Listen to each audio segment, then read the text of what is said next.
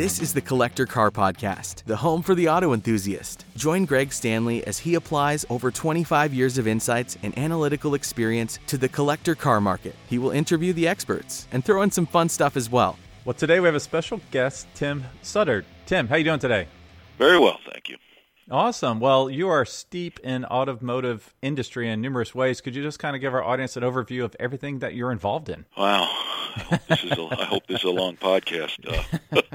Yeah, I'm the publisher, co-founder, co-owner of Classic Motorsports Magazine and Grassroots Motorsports Magazine, and, of course, our websites and an event company that kind of goes with that. That's a lot of stuff. So you're pretty much involved in all sorts of automotive events around the country and the world, I would imagine. Yes.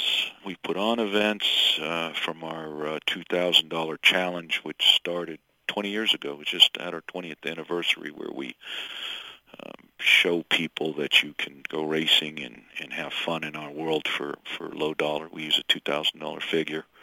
Which that kind of led to crap can racing, lemons, and that kind of stuff. So kind of came out of that. Judged at Amelia Island. I just judged at Hilton Head last week, 2 weeks ago, and on the SCCA Foundation board, helping teen driving and those kind of things, and keeping the archives and history alive. So yeah, I stay pretty busy. So how did you get involved in the car world? What was the first car that kind of lit your fire? Well, that's kind of interesting, I think, because when you're a real young kid, I was born in 1960, but when you're really young, you don't remember much. But the three earliest memories I have were Kennedy getting assassinated. I didn't really know.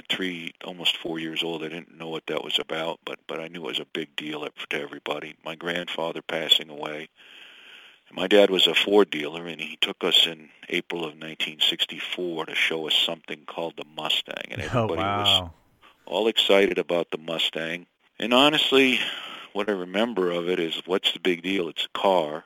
But why is that one of the three earliest memories of my life? Obviously, it had some effect on me. I have two Mustangs today, and I've restored probably a dozen Mustangs over the years. So I was obsessed with Mustangs and fixing up cars when I was a teenager, working in my dad's Ford dealership. So I would say that is certainly the earliest, one of my earliest memories, period, and certainly my earliest car memory when I was just turned 4 years old. Now, what Mustangs do you have today? Because I'm a big Mustang guy. I have a 67 GT350. Nice. I started our company by selling a 66 GT350H that I had fixed up in high school and actually college. And for 30 years, I complained to my wife that the company owed me my Shelby back. And finally, when the prices dipped, she says, "I'm tired of hearing about you bitching about your Shelby. Why don't you just get another one? They're certainly not going down in value." So I did. That's awesome. Well, I went to the 1994 Mustang unveiling. It wasn't nearly as impactful. I was a little disappointed. Yeah. Well, that's awesome. So how'd you get into the business you're in now? How'd you start it? Like I said, I grew up in a Ford dealership, and I watched Ford reps come in and tell my dad that if he wanted the four-wheel drive trucks that were keeping us alive, we were in cranberry growing country in southeastern Massachusetts, that he would have to take 5 of these Pintos for every truck. The Pintos that blew up. And, I watched him deal with that and trying to sell somebody else's product, which was very bad at the time, much better today. But I said, at that point, I will own my own business, and I will not be forced to sell crap if I don't want to. And at least, if I own my own business, I can fix the crap and make it better. I had to make that decision when I was about 19. 5 years later, I literally woke my wife up in the middle of the night. I had gotten into SCCA autocrossing and fixing up a 240Z Datsun and was trying to learn about it. There was no internet at the time. There was no real magazines at that time for that kind of stuff. And I woke her up in the middle of the night and said, "Well, tomorrow we're going to start a car magazine about fixing up crappy old Z cars and stuff like that, something for the everyman." The new car magazines, every month they would tell you how fast your new Ferrari or Porsche would go, and it's like, how does that help a broke-ass kid with a 240Z that he's trying to fix up? She told me to go back to bed. She said, "You're an idiot. Go back to bed." Next morning, I got up. I said, "No, I'm serious. We're going to do this." So, with no money, I was 24 years old. we were in a rental house, and in the Florida room, we started Motorsport Marketing Incorporated 35 years ago. Got started, and it was easy. Not. Yeah, you know, yeah, I go to press launches, and people would snicker at me and laugh and say, "There's that stupid kid that thinks he's going to start a car magazine." And the people that are still alive that are in that, most of them subscribe to our magazines now, so that's kind of neat. You have so many news stories and so many cool barn finds and so many cool personal stories. How do you stay on top of it all? Well, you know, that's a good question. I all through my years, people are like, "Aren't you going to run out of stuff to write about or stuff to say?" And it's like, of all the changes in the technology and all the changes in the world, that's never been never been an issue. I've been writing columns in 2 publications for 35 years and never had nothing to say. And I always said that if I ever ran out of things to say, I'd quit. But as far as how to choose and what to do, I mean, we kind of come up with a plan for the year as to what, you know, we do market research. We do a survey every couple of years to see what our readers want. And, you know, we try to give them what they want, but I mean, you know, something, you know, when an Enzo Ferrari or a Carroll Shelby dies or something like that happens, or a new C8 Corvette is launched, you know, there's game changers that throw you off your plan, and you have to cover that kind of stuff. But you know, we kind of have a mix. And one thing I've always thought is, you know, while most of our readers might be doing mild modifications on Miatas or Z cars or old Porsche 911s or just restoring cars like that, you know, it gets a little boring if that's all you write about. I mean, how many? Right. And I think, and I don't want to name any names, but there's one very famous old magazine that has told you 980 million times how to rebuild a small box Chevy, and I think we get that now. So right, move on. So you know, we try to throw some wacky stuff in there. We did the most famous thing we ever did was putting a rotary engine in a Spitfire, and then a few years back we found an old Lotus Elan that was literally broken in half and left in a field for 50 years. And I called Bill Warner at Amelia Island. I said, "I got a publicity stunt for you. I'll have this on the lawn at Amelia in a year and a half." And he said, "Cool, I like it. Let's do it." So right, and now we found an old Elva Mark VI sports racer that turns out it was sold to me with no history for virtually no money, and turns out is a factory car at Sebring. So we're restoring that and bringing it back from the dead. So, you know, you gotta throw weird stuff in. I think a magazine should feel comfortable, and you get what you expect every month, and then you should have at least one thing every month that just throws you for a loop, going, "Wow, never knew about that, never would have thought about that, but man, that's cool." Yeah, and I have a 57 Ferret, if you're interested. We can talk about that later. So that's an oddball British racing car. I did a Tornado Typhoon, and I still haven't met anybody that's ever heard of that. So. Yeah, looking at your website, you are definitely covering a lot of the modern stuff as well as the older stuff. What kind of market trends are you seeing out there? I'd say the 2 biggest market trends I've seen is in the newer car stuff. American stuff's hot again. I mean, when we started, it was all about GTIs and RX-7s and 280ZXs and that type of stuff. But you know, the Detroit's building some really cool stuff. So we're writing more about Mustangs, Corvettes, and Dodge makes them pretty cool. You know, I drove the new Hellcats and all those cars, and they're pretty fantastic. So, and I think all the imports got to be looking at the C8 Corvette, going, "How the hell are we going to compete against that?" So, yeah. So that's certainly a trend for newer stuff. Is American performance is definitely back. As far as the older cars go, is you know, while the British and the older stuff from the 50s and 60s have certainly come up in value and enjoyed a new heyday, a new respect. And you've got a whole generation of people now that, you know, they don't know, or they've forgotten the horror stories about stuff like Fiats and Triumphs and MGs and how unreliable they were, which by the way is mostly due to neglect and not really, you know, most of them were pretty well screwed together, especially in the 50s and early 60s. But you've got a whole generation coming up that thinks an E30 BMW or a Whirly Rabbit GTI like the one I'm playing with right now is super cool, or Porsche 944s, and you know, even the 986, the early Boxsters are starting to be considered collectible, and why not? They're fantastic cars. I've got one of those too. So, you know, that trend is a move, I wouldn't say away from earlier stuff. I mean, E-types are certainly worth restoring still, but you've got a whole, a younger generation that thinks a different kind of car is cool. Plus, these more modern cars. I mean, I got an E30 91 318 IS. I don't get too technical here with the model designations and stuff, right. but an 80s style BMW, little square boxy BMW, and I just took it on a 2,000-mile trip. The air blows cold. It's got an airbag. It's fuel injected. It meets emissions. It's a whole new generation of safe, fun, reliable, economical, classic cars that are fantastic. So it's obviously they people had to start to love them because they're pretty lovable. Now, you just rattled off 3 other cars in your collection, and this is called the Collector Car Podcast. So are there any other cars in your collection that were missing? Oh, God. A gentleman doesn't talk about how many cars he has. You don't have to. That's for sure. But I'm no gentleman, so I'll tell right. you. Okay. All right, go ahead. I think I've got about 25 cars. Being a Ford dealer's son, I love Fords. I have had some Chevys, too. I don't right now. And I also like British cars. I've got, I think, 6 Triumphs. I race a Triumph TR3. I've got Spitfires, a TR6. Trying to not go over the same ones I've talked about already. I got a Sunbeam Tiger, which combines 2 of my loves: the British styling and Ford power. Is that a 289 or a 260? It was a 260, a Mark I, so it's a 260 car, but we've got a 331 stroker in it. Nice. Okay. I tend to.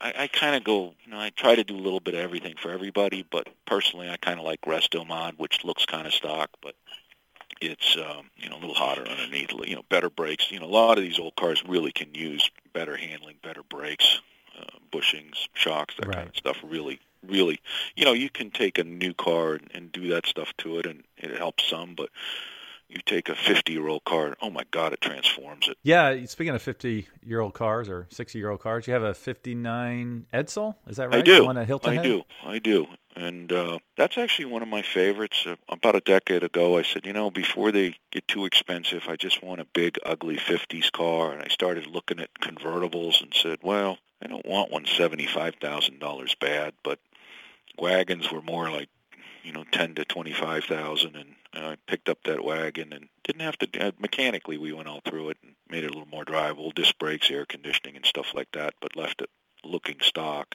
And I displayed it at Hilton Head. They called, and a friend of mine that was on the selection committee said, "Hey, you still have that Edsel? We need it for our Cars of 59 display." And I said, "Yeah, I'll bring it." And then I found out they had an on-the-water display on Saturday, so I had an old wooden boat and an old roof rack, so I put it all together for a display, which seemed to go over pretty well. Well, and you also had the engine and the fishing, the tackle box, the fishing poles. Well, I'd been kind of collecting that. I like old stuff, and I don't pay collector car prices. I pay yard sale prices, but I've been collecting that stuff over the years, so I put it together for a display. Still have a 29 Ford that, it's kind of a nothing car, value-wise, but my grandfather sold it new in 1929, and my dad and I stored it in 1974 and 5 when I was 14, 15 years old, so it was the first car we ever did together. Oh, wow, that's really cool. Does it have any of the dealership license plate surrounds or anything like that? Yeah, I've got the original, the tag for the back of it and stuff. Again, it's not a valuable car, but personally,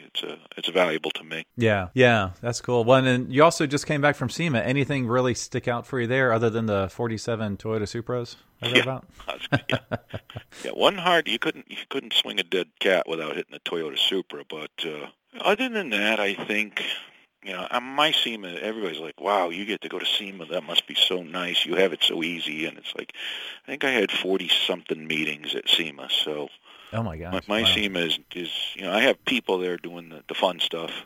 My job is to keep our company in business for another year, which we did quite well this year. But I do look around a little bit, and the insanity and the quality and the passion that I see out there is, it really gets your heart going again as far as just the ingenuity, the just creativity. Yeah, it's just, I think I'm fairly good at this.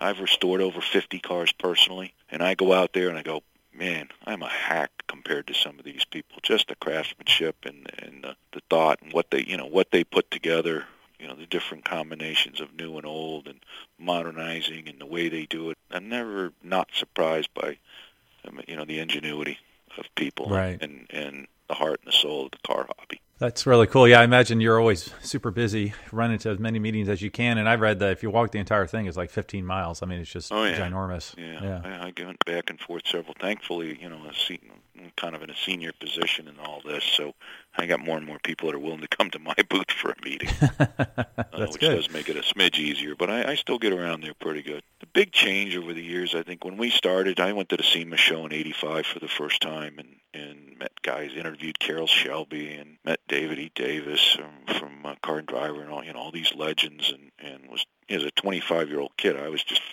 in awe. I was blown away. But trying to sell sports car racing and classic sports cars and anything, like that, was, people looked at me like I had three eyes or something. Today, three-quarters of that show is sporty car type stuff, or with the Optima Street Challenge and all that, has just changed the whole industry.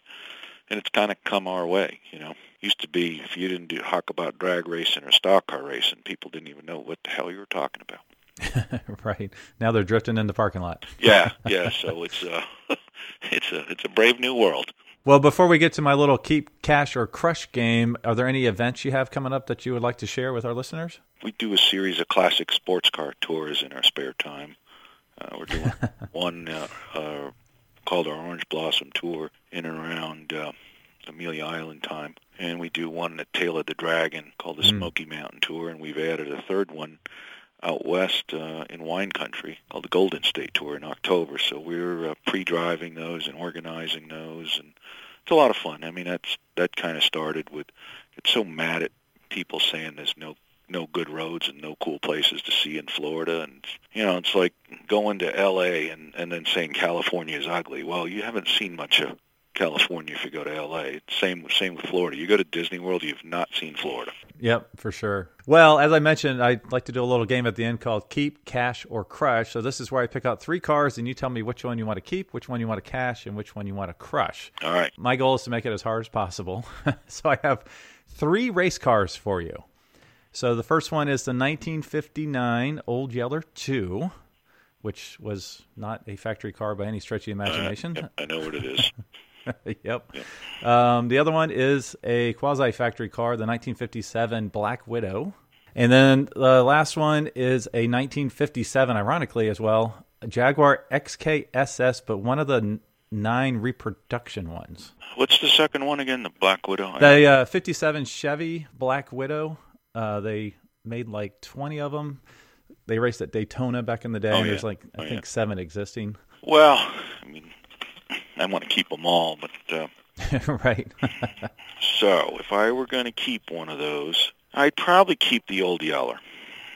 Oh, nice. Okay. From a value standpoint, it's probably where it's at. I don't see that car going up crazy in value. I know the car. I know the owner. Nice guy. He's one of our subscribers. I guess if I had to crush one, I'd crush the Chevy. Right. I already told you I'm a Ford guy. Plus, right. NASCAR is certainly, I don't know if decline's the right word, but certainly not as hot as it was a decade ago. I think they priced themselves out of their own market, so to speak, from a going to the event thing. But we don't need to get into all that. Right. And then we got to cash one in. out. Huh?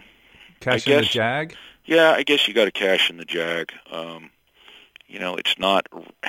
I've never been a replica guy. I mean, I'm not saying I hate them. I just, I'd rather have a real Sunbeam Tiger than a fake Cobra. Right. Not saying that the kits are not better than the original, and they're not amazing in the way they've been sorted, but just, personally, I'm more of a original car guy than a kit. And I get it. I mean, if you're never going to own a 550 Spider or Cobra or something, so I get why they do it, and it's good that they give people a chance to experience it. But so I know there's been a lot of fuss about that XKSS, and they did a beautiful job, but it is what it is. It's not a bad one to cash in, because I think they were like $1 million sticker for the fake one, and who knows how time treats something like that. I mean, certainly though, kits or replicas or whatever you want to call them have developed a market value of their own. I think Haggard even has them in their evaluation guide, but that you were talking about earlier. But there's definitely a street value for a used Cobra or 550 Spider or 356 Roadster or something like that. So yeah, I had never seen one in person, and then 2 weeks ago I saw 3 of them in person. I saw a replica, one of the 9 replicas in Fort Lauderdale, and then I saw 2 of the real ones up in Canada. So it was kind of nuts to go from 0 to 3 so quickly. Now, originally, before I knew you were a Ford guy, that third car was going to be a 65 GT350R model without the engine or transmission. Would that have changed which one you would have cashed and which one you would have kept? Well, I mean, everybody's fighting over these cars that are fully appreciated. Right. I love Shelbys, but I mean, they are what they are. That R model, even without the engine, is probably a $500,000 car, maybe more. Yeah.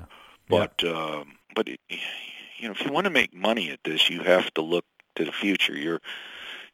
It's your 40 to 50-year-old guy that's coming in. He's starting to get money, and you got to think about what he likes. You don't think about what the 80-year-old guy likes. I mean, right. Now that doesn't mean the younger generation doesn't like Duesenbergs and doesn't want one someday, because they get into the hobby, they learn, they see stuff like Jay Leno's Garage and that kind of stuff. And I actually went for he took me out to lunch in a Duesenberg a couple months ago, and it was an amazing car. That's probably another podcast for another day, but it was a pretty neat adventure. But you look at something like an early Dodge Viper, and it's a pretty terrible car in a lot of ways.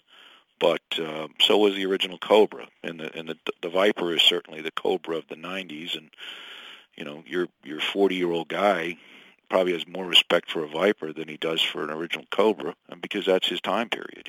So right, yeah. So if you want to, and I don't like people just thinking about the money and all this. You should get what you love, and you'll do fine. And if not, you've got the car, so what? But trying to buy fully appreciated cars, competing with everybody who wants them and is willing to pay for them, and doesn't make sense. I mean, I just picked up this Rabbit GTI for $2,000, and it's an iconic car. I mean, you'd say, why bother? But it's an iconic car. It changed the world in 1983 when it came out. It rebooted performance. Right. And there's a whole generation of people that was the coolest car you could have as a 20-something-year-old in the 80s. And a lot of us, even me, couldn't afford one then, so that's why I got it. Ironically, the first car I shared with my sisters was on Jay Leno's Garage not too long ago, or one of his specials, 1986 Chrysler Laser Turbo. Yeah, I did see that. Yeah. You never see them, it's just they kind of blew up and rusted away. So when you do see one, it's kind of cool. So, well, thank you so much for your time today. What's the best way for our listeners to learn more about you and your businesses? Well, our website, if you're cool, you don't even have to say that anymore, but classicmotorsports.com and grassrootsmotorsports.com, depending if you like the older stuff or the newer stuff. And, we've got real good content on the site. It's easy to get a subscription or a sample from there and learn all about us and what we do. So I hope everybody likes it. Yeah, thanks for your time today, Tim. Thanks for listening to the Collector Car Podcast. Don't forget to give us a nice rating on iTunes, and be sure to follow us on Instagram and everywhere else at the Collector Car Podcast.